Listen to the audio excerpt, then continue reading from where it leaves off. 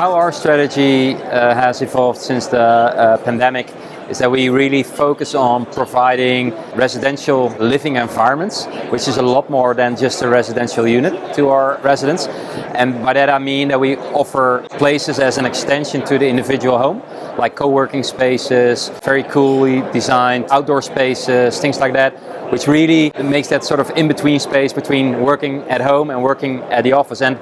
it has worked out really well, so our residents really value that.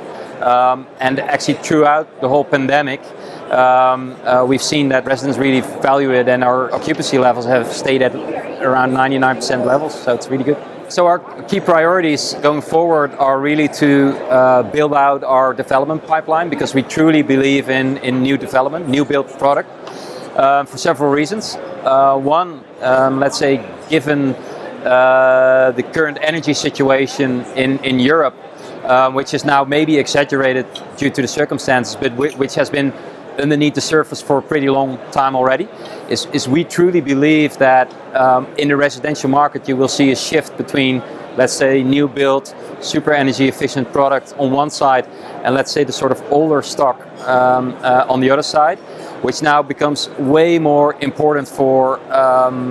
residents as well, because it's not just their base rent that they will be looking at, but it's the base rent plus their energy bill that they will be looking at. So if we are able to build and create product that has low energy bills or even no energy bills, that is definitely value for the resident, and as such also value for our investors.